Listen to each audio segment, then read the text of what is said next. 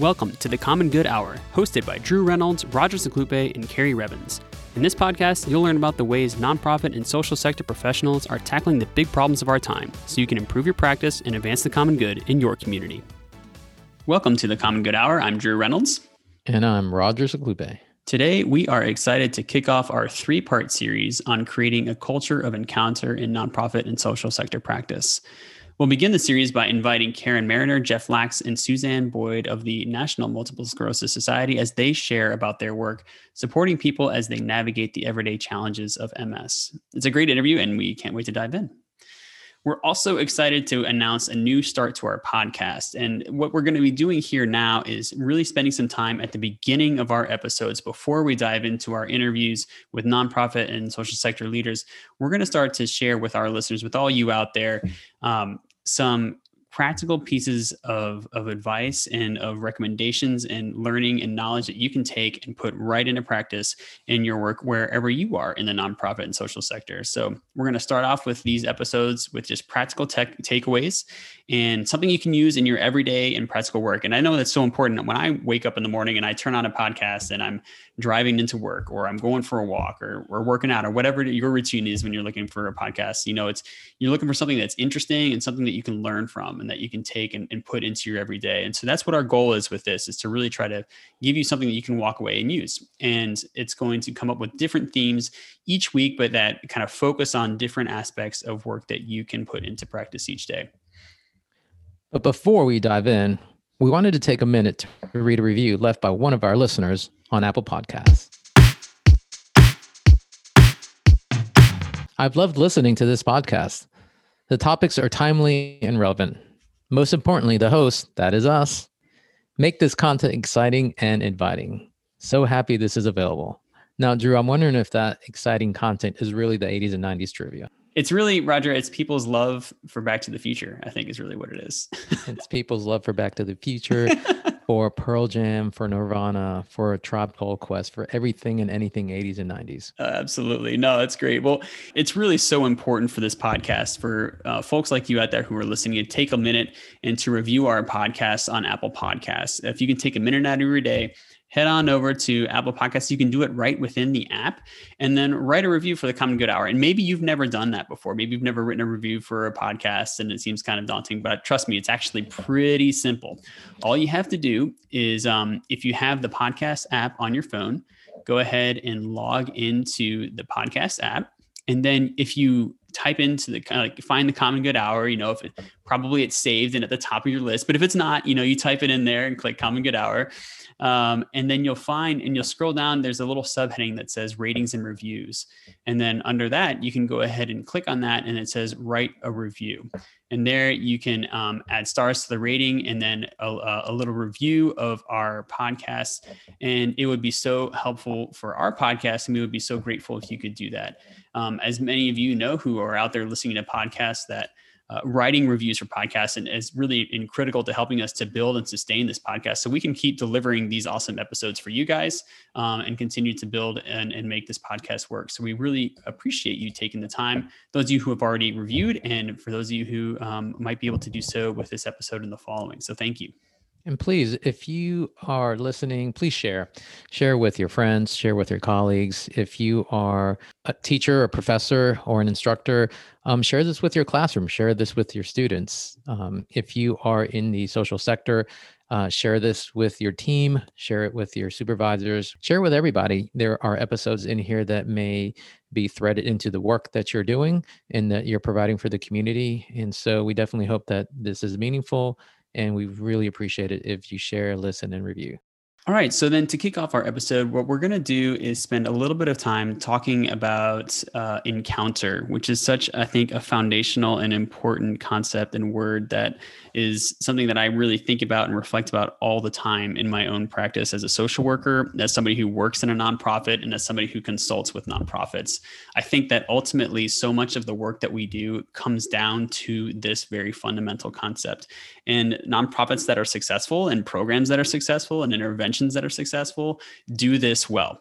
And those that do not do this are oftentimes not successful, or are oftentimes really kind of missing the mark on what they're trying to do to bring about the positive change in the communities in which they are working.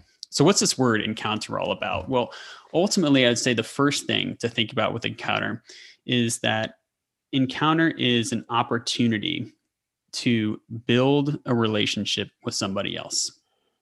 And that's the foundational, most important thing in nonprofit social practice, is to say, we're going to take this as an opportunity to build a relationship with somebody else.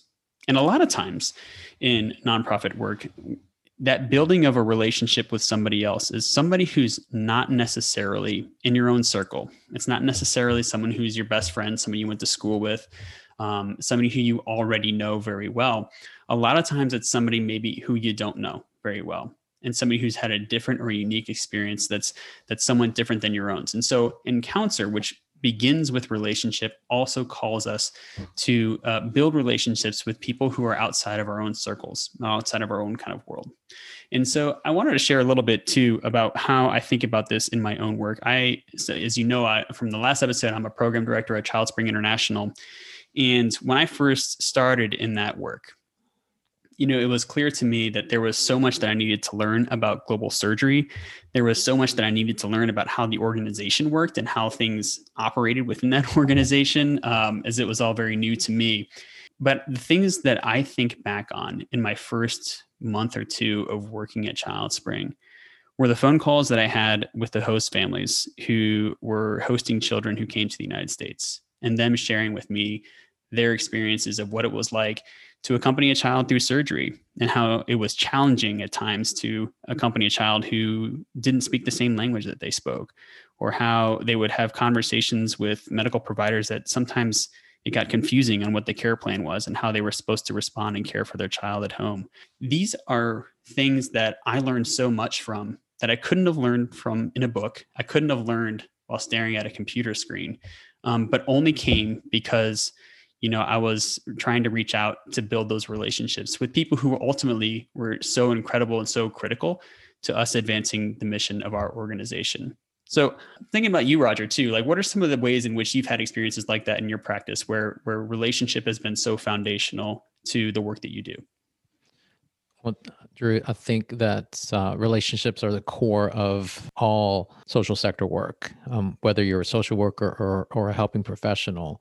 I'm not sure if I had mentioned this to our listeners before, but I'm affiliated with an organization called Kindermourn. And for those of you who don't know about Kindermourn is just an incredible organization. They provide grief support for individuals who've experienced loss, and children who've experienced the loss of a sibling, of a parent, of grandparents, of a family member, a close friend, and parents who've experienced the loss of children. And I've been primarily working with parents who've experienced the loss of children. And so, when you talk about relationship building, you're absolutely right. There's so much that I've learned from parents and from beautiful individuals who I provide grief support groups for, in this environment where relationships are really difficult because nobody knows that pain of having lost a child unless you've gone through that experience. And so, parents who come to Kindermourn, they have that connection. They have that common denominator, and the common denominator is having that experience of losing a child, and that's a trauma. The numerators are different. They all come from different background situations, socioeconomic status, whatever. That's the numerator, but the denominator is the bond that unfortunately has brought them to Kindermourn. And so that's where I've seen true and deep, meaningful relationships happen, not only between the parents, but also between the facilitators and the families who come in. So that's my bird's eye view of the strength of relationship building. Yeah, and I think that what's common, or what strikes me in the two experiences that you and I shared with both Child Spring and with Kindermourn, is that those relationships that were so foundational to the work were made with people who were receiving care, or who were volunteers with, or an otherwise sort of like, receiving the service provided by the organization. And a lot of times, I talk about this with my colleagues all the time. Let's try not to get ourselves caught behind the computer screen. And there's a temptation, I think, in this work to say, hey, I'm going to send that email. I'm going to, fill out that grant application. I'm going to fix my website. I'm going to reach out to my donors and supporters, and do that all through a computer screen. And then, maybe we're all in the pandemic now. So we're also like Zooming with our colleagues and our colleagues at work. And so there's this sort of feeling that we can do a lot of the work of an organization from behind a screen. And I think that certainly in COVID, it's different because we kind of have to be behind the screen at this point. But it's not really about the screen. It's more about, are we building relationships with the people who are being served by, or who are the sort of focus of the mission of an organization? And do they have a say in this sort of how a program or an intervention or a service is going to be delivered? And I think that that's a really critical piece that is sometimes forgotten in this practice. And there's one final thing I think that's really important to share today before we dive into our interview, which is that encounter and relationship invites us into transformation. And so this is one of those things that I think surprised me when I was early in my career. I think I kind of came into this work thinking, I want to do something useful in the world, and I'm excited about that action of doing things and the result and the product of that work, whatever it was. It's a volunteer activity. It's a service trip. When I was early on in college and in high school, when I was kind of volunteering at that age. And then when I became a social worker and started doing this more professionally, taking it on in my more professional roles through work. But I think that, we have this notion of sort of going and bringing change in the world and in our communities. But I think if we think we're going to change the world, we also have to be open to the recognition that encounter also invites us to experience how the world will change us. And that transformation is going to happen to us in different ways that we may not necessarily anticipate or understand at first, but that we have to be open to and to allow it to happen, to allow us to grow as practitioners and professionals in our work. And I think transformational change occurs when we keep an open mind and step outside of our own world, or step outside of our own box. A great example, Drew, I want to share is my daughter Hannah has been volunteering at Camino Community Center. It's been about, I think, over a year now.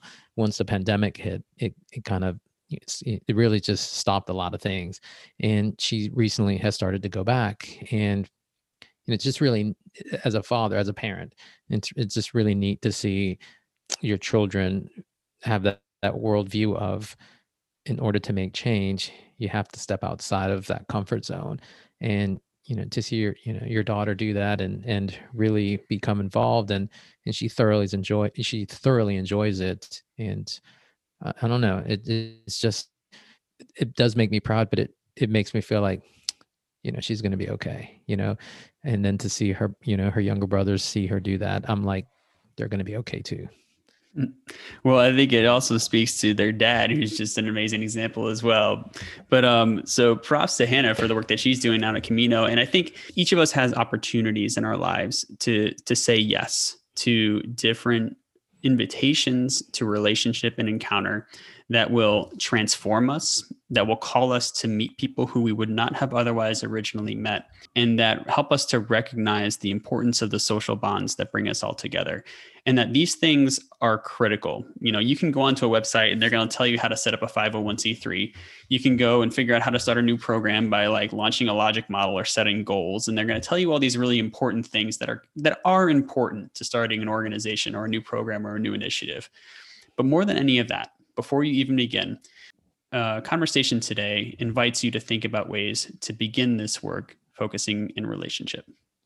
So thank you for listening as we started off our conversation on encounter. We're going to continue this conversation over the next couple of episodes, and we'll also have a chance to continue this conversation during our interview on this episode with Karen Mariner, Jeff Lax, and Suzanne Boyd of the National Multiple Sclerosis Society. We're very excited about that. And before we dive into the interview, though, we have to do our 80s and 90s trivia, so hang on tight. And here comes Betcha Don't Remember. Betcha Don't Remember.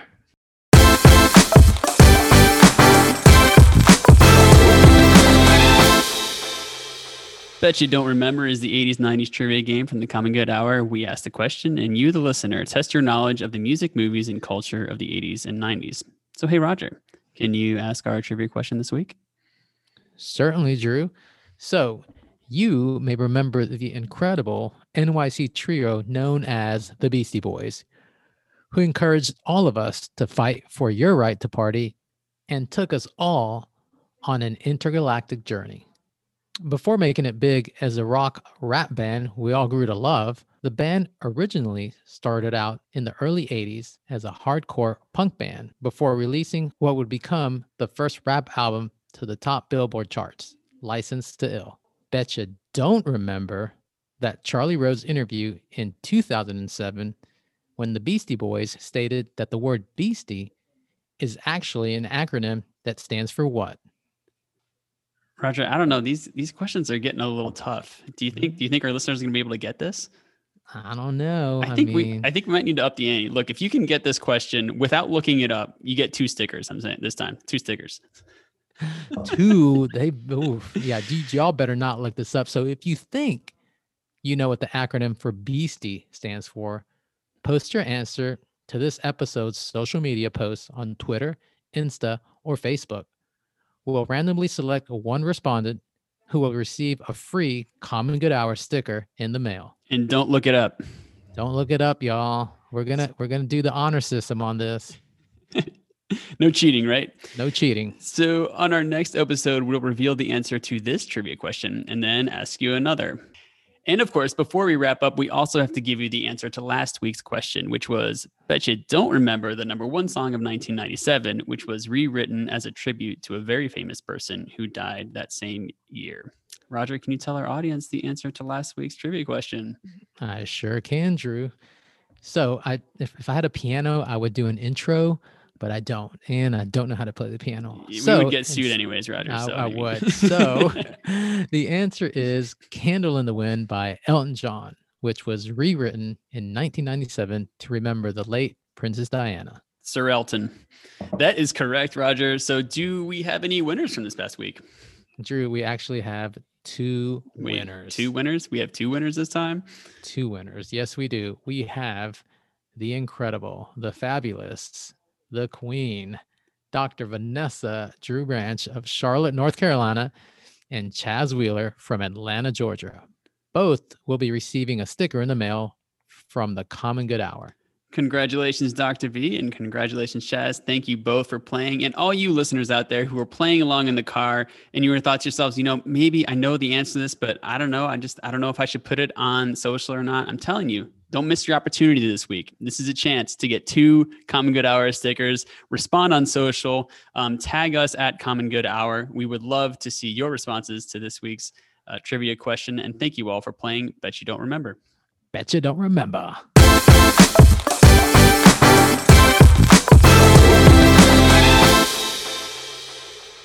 Today, we are excited to welcome 3 guests who are each involved in supporting individuals who are living with multiple sclerosis. First, we have Karen Mariner, Vice President of MS Navigator Experience for the National Multiple Sclerosis Society. In her role, Karen leads a comprehensive nationwide strategy to empower people to solve everyday challenges of MS. Karen holds a master's degree in social services from Bryn Mawr College and received her bachelor's degree from Temple University.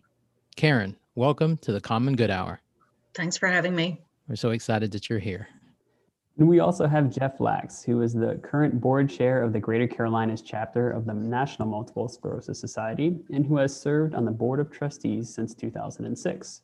Jeff has been involved with the MS Society since 2001, raising nearly $200,000 to help find a cure through athletic activities like Bike MS and the London Marathon. He's a husband, dad, and business leader in manufacturing and distribution companies. Jeff, welcome to the Common Good Hour. Thank you for having me. Happy to be here. And last but not least, we have a wonderful individual, a dear colleague of all of us here, not only at the Common Good Hour, but at the Multiple Sclerosis Society and everywhere here in the state of North Carolina and in nationwide, probably internationally. We have Dr. Suzanne Boyd, Associate Professor of Social Work and a program faculty member in the Health Services Research Doctoral Program at UNC Charlotte. Dr. Boyd's scholarship focuses on child, adolescent, and mental health services, with an emphasis on children in residential care, as well as the impact of health disparities and social determinants of health on persons living with multiple sclerosis. Dr. Boyd, welcome to the Common Good Hour. Thank you for having me. So we are just so thrilled to have three guests today. And so we'll ask kind of each of you questions, but you're all welcome to join in and add comments to different questions as you think or as you see appropriate. So we'll start off, Karen, with you. Can you tell us a little bit about your work and the work of the MS Society? Sure. So I'm thrilled to talk about the work of the MS Society. I've actually, in May, it will be 20 years since I joined the Society. And this is actually the 75th year of the Society's founding. Our vision is a world free of MS, and our mission statement reflects who we are and what we're going for. And that's people affected by MS can live their best lives as we stop MS in its tracks, restore what has been lost, and end MS forever. The MS Society creates awareness about MS. We fund research. We advocate at the federal, state, and local levels to advance policies that benefit people affected by MS. We create connections. We provide direct services, supports, and resources. And in my role, I lead a team of professional staff that provide one-on-one direct services support, provides people with timely and relevant resources and information and education so they can make informed healthcare decisions and be connected to the long-term resources that they need to have a good quality of life. And sometimes when needed, we provide more intensive support services such as case management. In 2020, we took calls from over 40,000 people affected by MS through our MS Navigator program. MS Navigator is one way we provide support to people affected by MS. We also provide connections to self-help groups, peer support, and a number of different educational opportunities, as well as Facebook social learning groups. So really what we're about is providing connections and information to people in ways we meet people where they're at, is what we say, in whatever way is most useful and relevant to them in their lives. Thanks for providing that information. And I would like to ask Dr. Boyd if you can explain a little bit about multiple sclerosis to our listeners, because we may have some listeners who are unaware of what MS, of what multiple sclerosis is, and how it impacts and affects individuals and families. Sure. MS is an autoimmune disease for which there is no cure.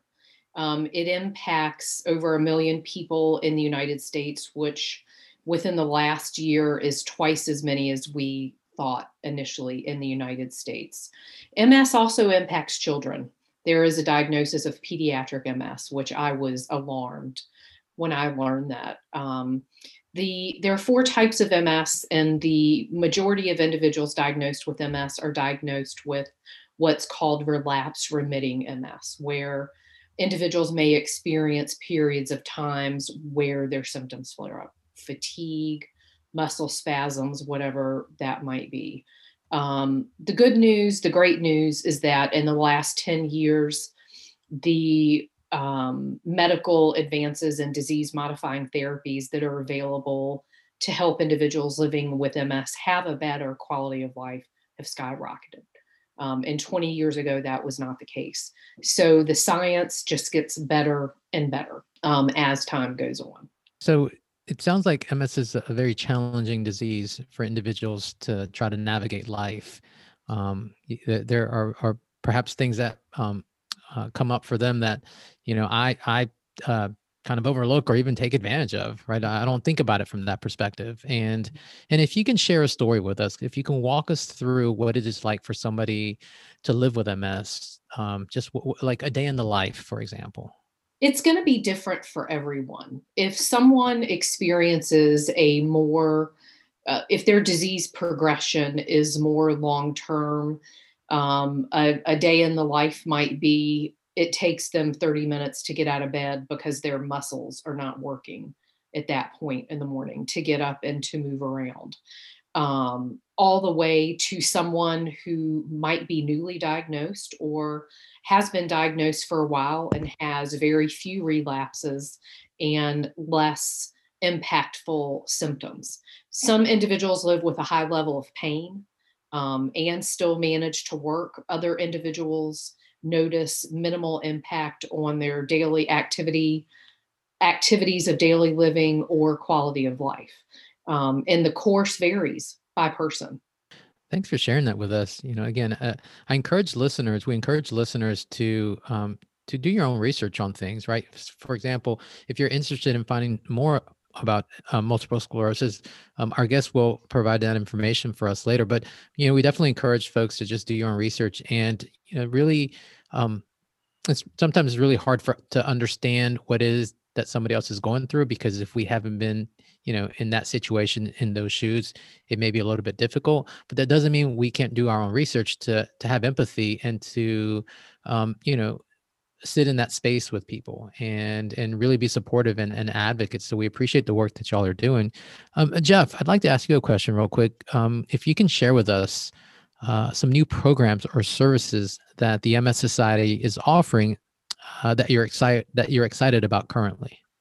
Sure thing. I think first, before I answer that, I'd like to echo what Suzanne said about the advances in research and therapies for MS patients.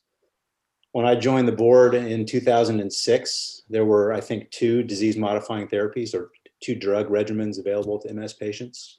Today, there are approximately 20, which is huge for MS families and MS patients.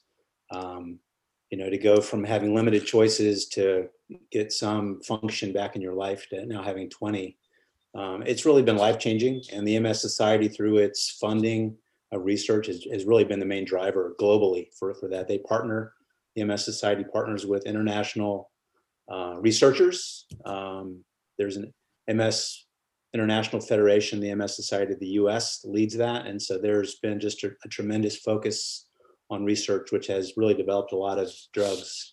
I just got off a call earlier this evening, and one of the researchers who was on the call said he thinks we're in the 4th quarter of MS. So we are very close to a cure. There's been a lot of news lately about a potential vaccine that's come out of COVID vaccine research. So there's a lot of great stuff going on in the MS world that'll hopefully end MS, which is our goal ultimately. But back to your question, you asked about what kind of new developments really excite me, and Karen talks about Navigator. I think the Navigator program is one of the most exciting things going on, and she's leading one of the key initiatives. When you're a board member, we offer what we call an MS Navigator ride-along. And so you have a chance to kind of sit in the room with somebody who's a Navigator specialist who's taking calls from people with MS. And I got to do that and picture somebody with 2 large monitors. They have a lot of data on those monitors. If somebody calls in with a question about healthcare, how to get health insurance, they can type in a search and a module opens up with healthcare information. If that person if the Navigator doesn't have the information, there's a team behind the scenes, and this Navigator was able to reach out to somebody kind of who wasn't even in the room in Denver or someplace else. There was a call center of experts around the world who are servicing the Navigators. And so there's 2 or 3 people called in, and she's able to juggle several calls at once, handle everything from accessibility for living conditions to drug therapies to health insurance issues. And so the Navigators, I think, are a really, really huge advancement for people living with MS. They have a lot of information at their fingertips and a lot of smart people and a lot of money invested by the MS Society to make this happen. And so that, to me, is one of the most exciting things going on. Yay, technology, right? For sure. That's amazing.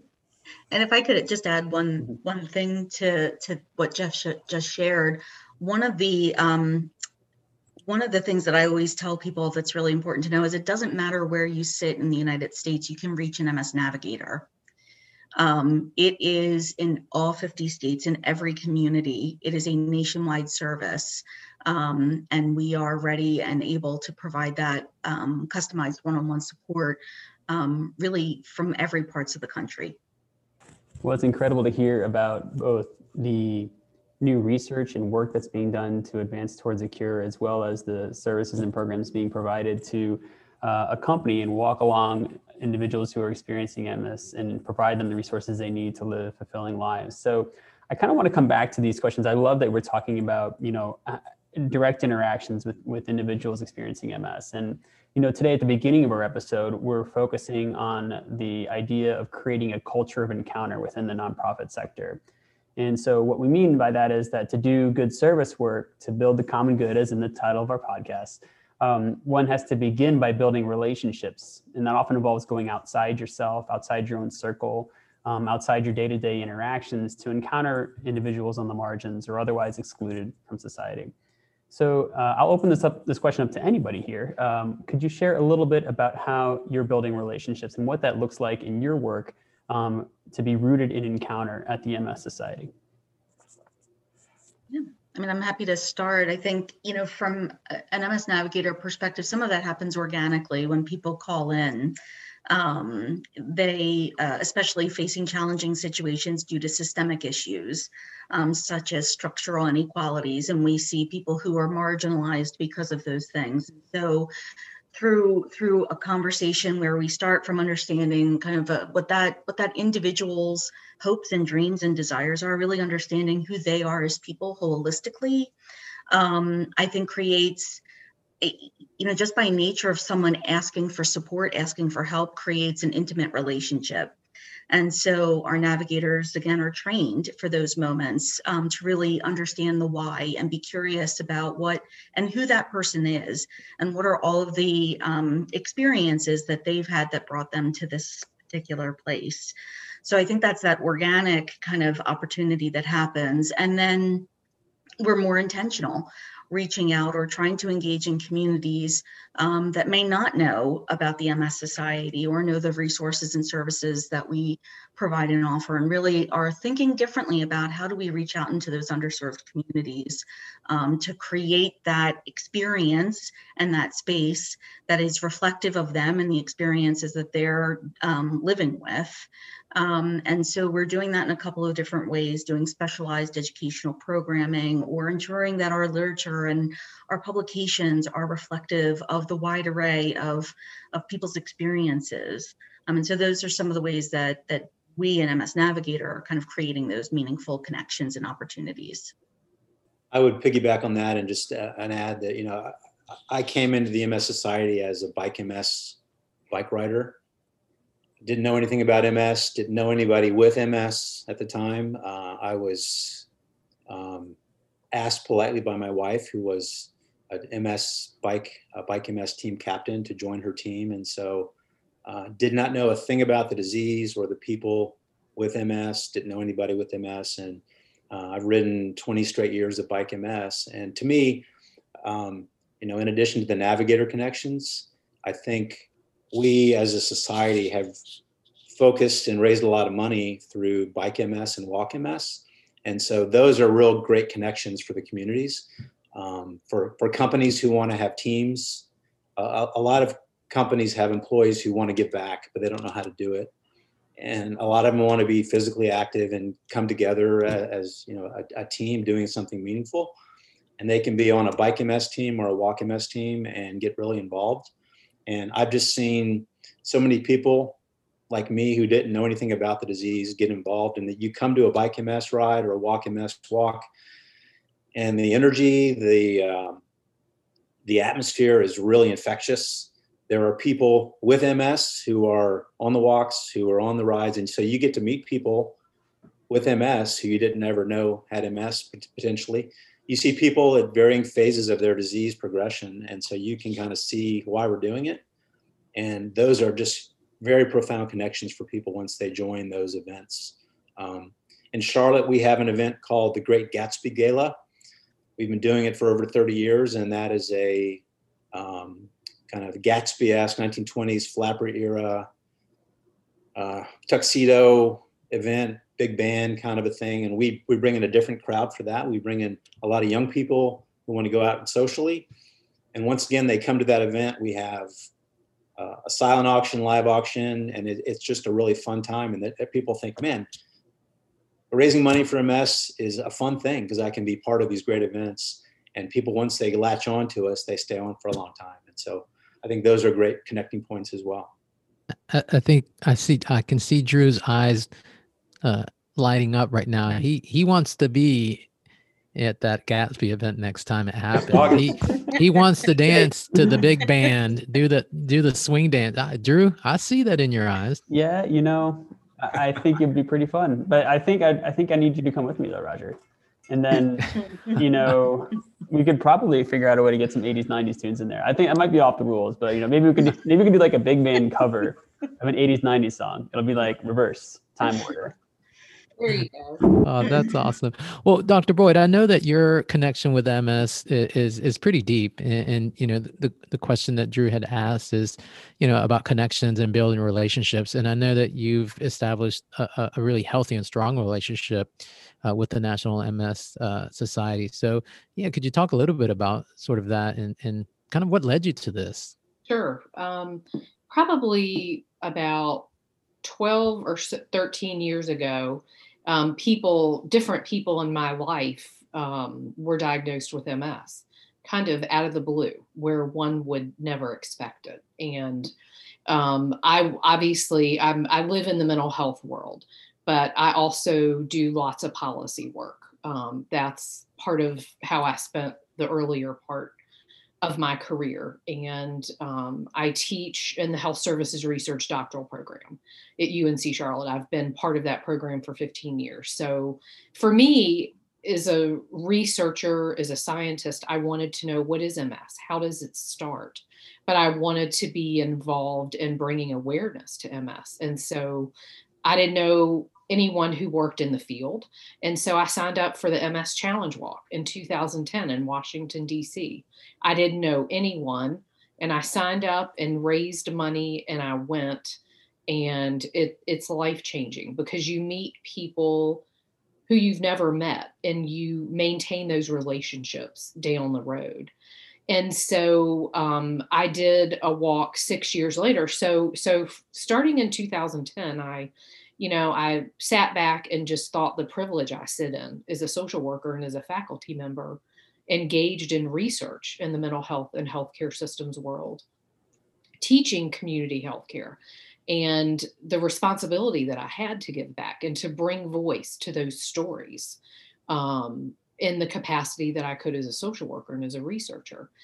And so I kind of jumped in really 4 years ago. I did the MS Walk in Savannah. I can't remember the official name of it, and met other fabulous Sue Boulware and others. I was on Sue's team. And so my interest and my ability to forge those connections grew purposefully. There are not a lot of social workers around that you figure out where they are in MS. So I just started reaching out, connected with Abby, Paige Dalton, Jennifer was fabulous, just sending emails going, they're going to say, who is this person? So I've been involved on the personal end. The challenge walks are fabulous. On Monday, think of me. This coming Monday, I'm going to be walking as part of Abby's team in Apex in North Carolina. It's 22 kilometers. So I stay involved in that. But I've also just want to educate people and let people know what resources are available. And I think the intentional piece for me the last couple of years was that the university provided research funds to two separate, well, I'm on the third grant internally now, which we're really excited about, but to purchase and show two films. One's called When I Walk, and the sequel is called When We Walk by Jason Da Silva, a filmmaker who was diagnosed with MS and is living with MS. And we can show those films at no cost. We have a lifetime access. The university owns a lifetime access as long as there's no fee charged. For anyone who is interested, we can always host that.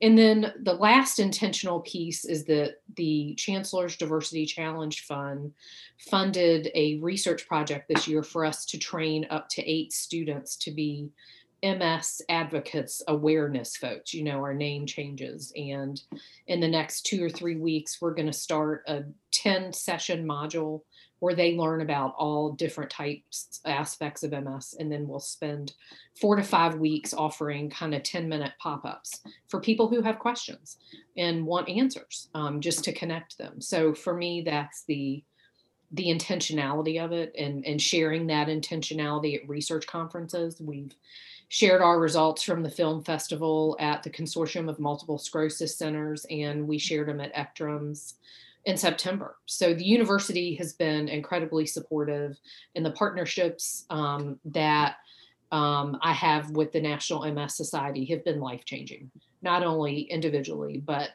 from the ability to advocate and to get the word out about where people can go to tell their story and to get help in changing their story to have a better quality of life.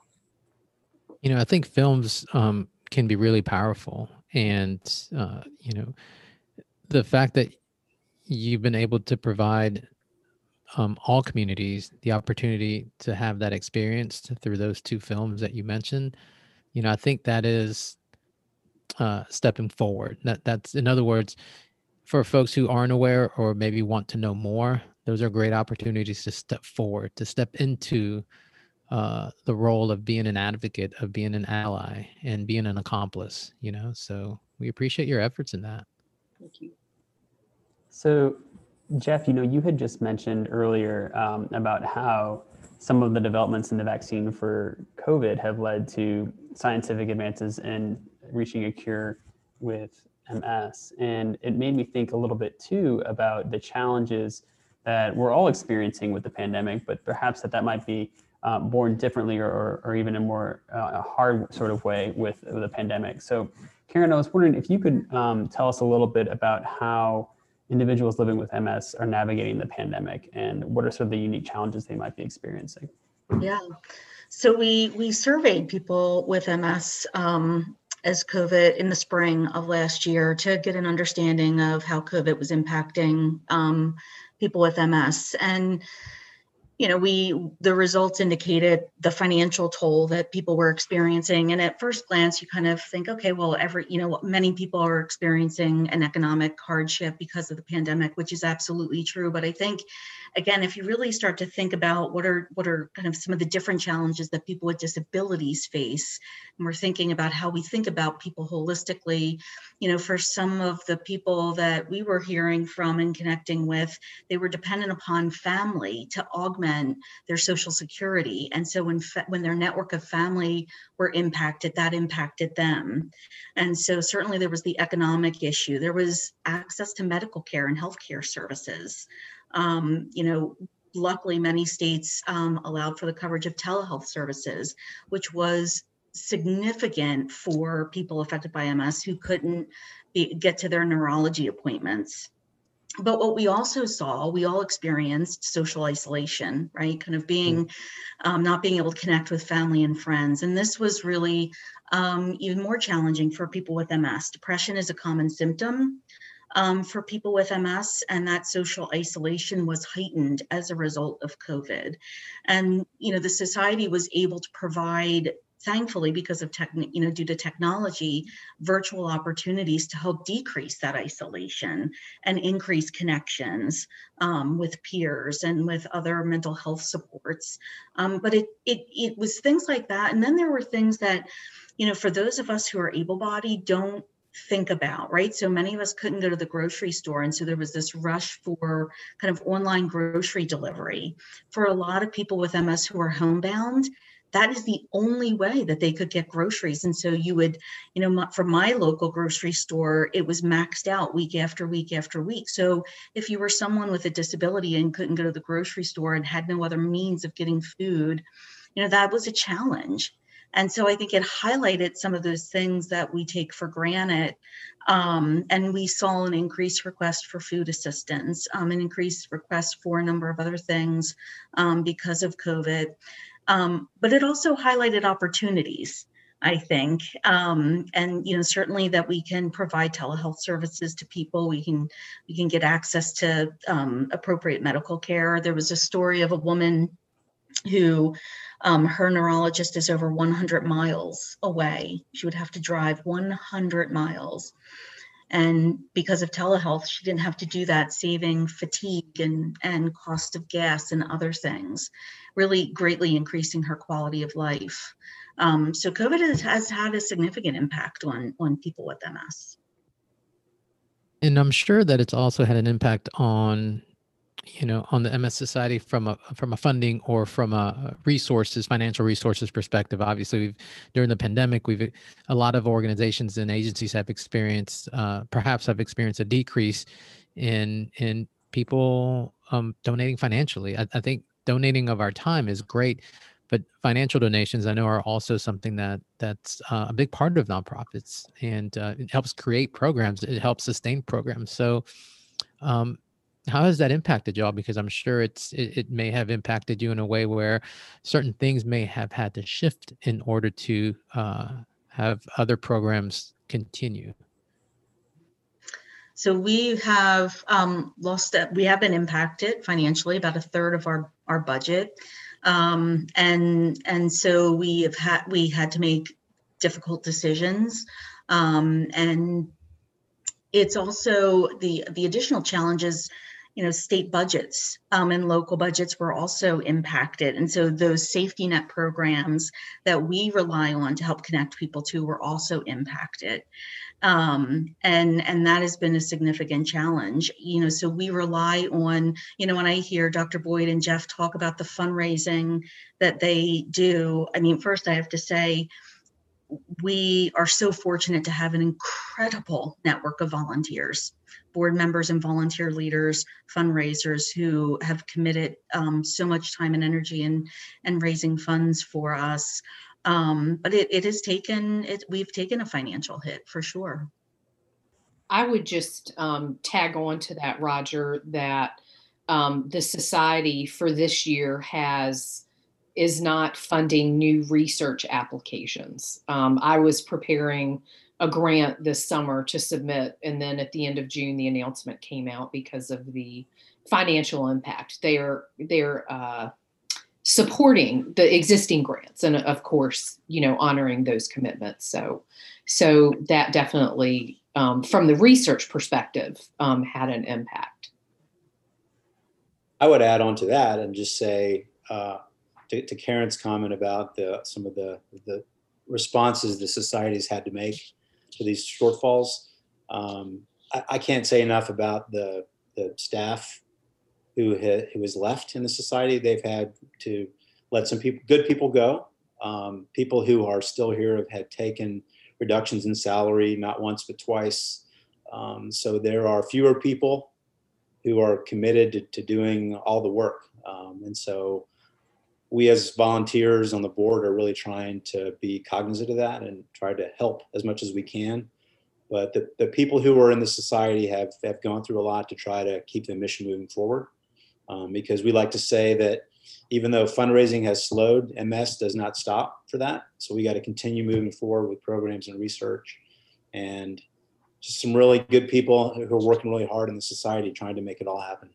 So as we get a little closer to the end of our episode here, I wanted to ask you all, for regular folks who are listening or who are maybe new to MS, what are ways that they can get involved and be a part of the mission of the MS Society?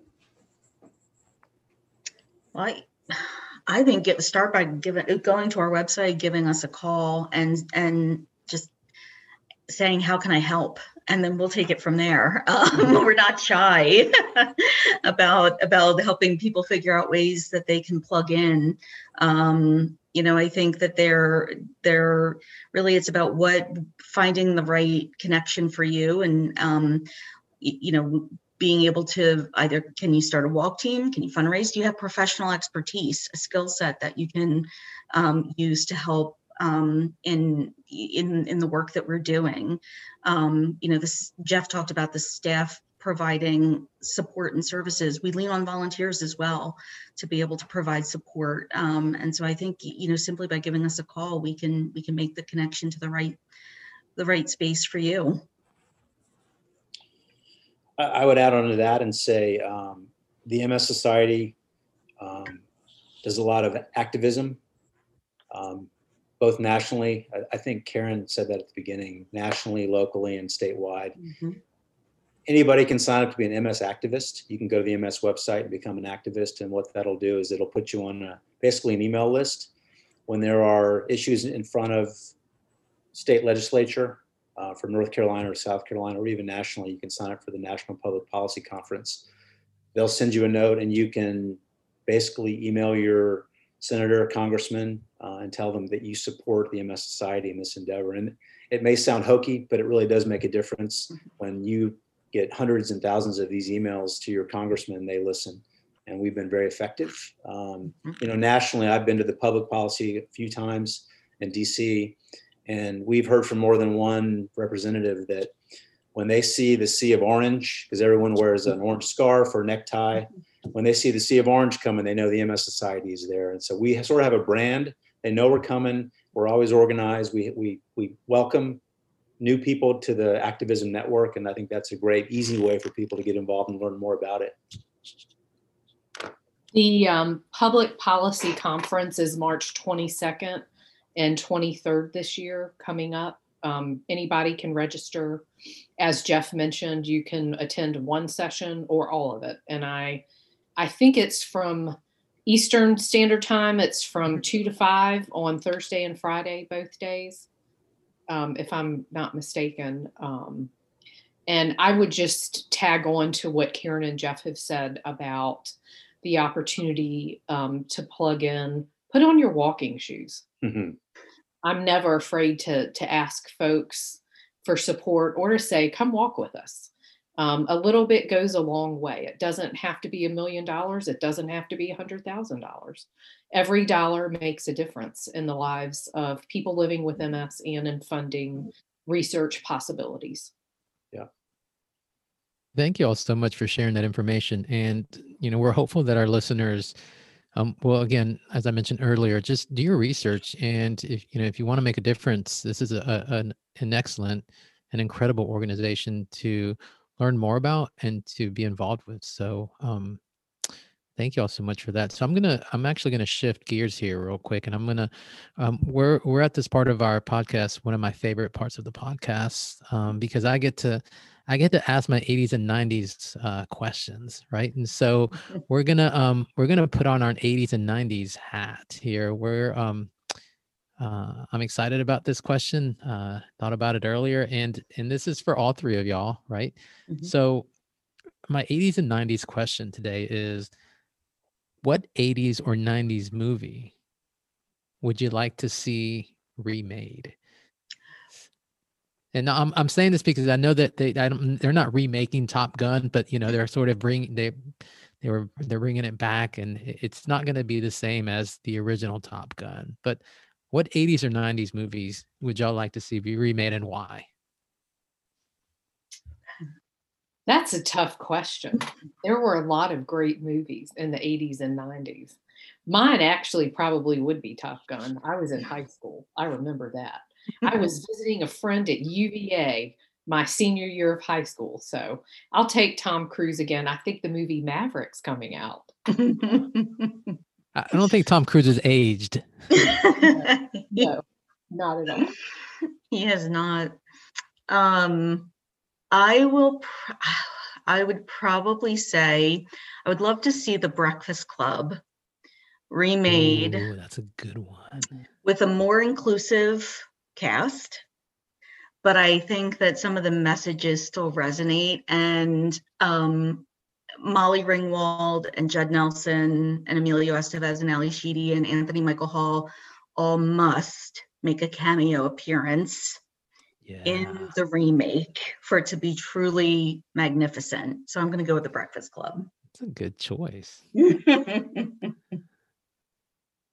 I guess it's my turn, huh? Yeah. What say you, Jeff? Well, the challenge here is that, as Suzanne said, there were so many great movies, and great movies by definition should not be remade because they were great the first time. So you risk screwing up a good thing. Boy, that's hard. Some of the great movies I think of are like Silence of the Lambs. And they're trying to do that as a series now, which I think is not working out too well. Clarice, yeah, I saw that. A Few Good Men, back to Tom Cruise. That's that could be a great one to be redone. Yeah, that'd be interesting. That would be a good one. Maybe have Jack Nicholson come back as a cameo as well. Wow. Is he still alive, by the way? See, I thought you were going to ask the favorite movie, and I was thinking about this. Do they want this by genre? Do they want this by cheese level factor? Because that could go in a lot of directions. Yeah, no, I threw y'all a curveball. I was going to go there, right? But I threw a curveball. So Roger, I'm going to make you answer the question this time because you always ask it. So what movie would you have remade? Oh man, why did you say that? I'll give you some time to think and I'll share mine. How about that? Okay, go ahead. So I would love to see the movie Uncle Buck remade because I just love John Candy. I think he's hilarious. And I love the story and the character of Uncle Buck. It's just a really fun and sweet story. And I got a lot of laughs out of that. So I think that one, or maybe like one of the Robin Williams movies. I mentioned that in the last podcast, but there's a couple that I think could be great remakes. But all right, Uncle Buck, what about you, Roger? So I agree with Jeff. I think that, a great movie, there's some untouchables. Like you just don't touch those movies. It's like, I would say Back to the Future is a movie you just cannot touch. Great. Although part of me maybe wants to see it like a remake, but my other part is like, no, because you just don't touch Back to the Future. So man, but I'm struggling because, all right, I wouldn't say this, I'm going to cheat. I wouldn't say that this would be a remake, but I would be interested to see get as many of the cast together. Goonies was just like the ultimate, like you can't remake Goonies, but I would love to see like a Where Are They Now Goonies where they go on. And I've heard they were talking about that at some point. I don't know where it ended up, but like, Where Are They Now Goonies, and then like have them go on an adventure like in their age now. So it's not really a remake, but that would be awesome. Yeah. You just made me think of like The Sandlot too, which I think could also work in a very similar way, Yeah. But I do agree with Jeff. You just don't touch great movies. You just leave them alone. You leave them alone. So This was a trick question. What was a trick question? I appreciate y'all playing. So Karen, Suzanne, Jeff, it's been so great to have you. We've enjoyed this conversation and getting to know more about MS and the movies of the 80s and 90s. Thank you so much for joining us today. Thank you for having us. Yeah, thank you very much. It was fun. And again, for our listeners, that was Karen Mariner, Jeff Lax, and Dr. Suzanne Boyd. You can connect with our guests on our note page at www.commongooddata.com/podcasts. And you can follow the MS Society on social media at the handle @MS Society on Twitter, or just search MS Society on Facebook and Instagram, and you'll find them. Thanks again, as always, for listening. The Common Good Hour is produced by Common Good Data. To access the show notes and learn more about our speakers and guests, navigate to www.commongooddata.com/podcast. Be sure to like us on Facebook and subscribe, rate, and review our podcast on iTunes, Spotify, or wherever you get your pods. Spark dialogue with us on Twitter. You'll find us at the handle @Common Good Hour. We look forward to continuing our conversation with you.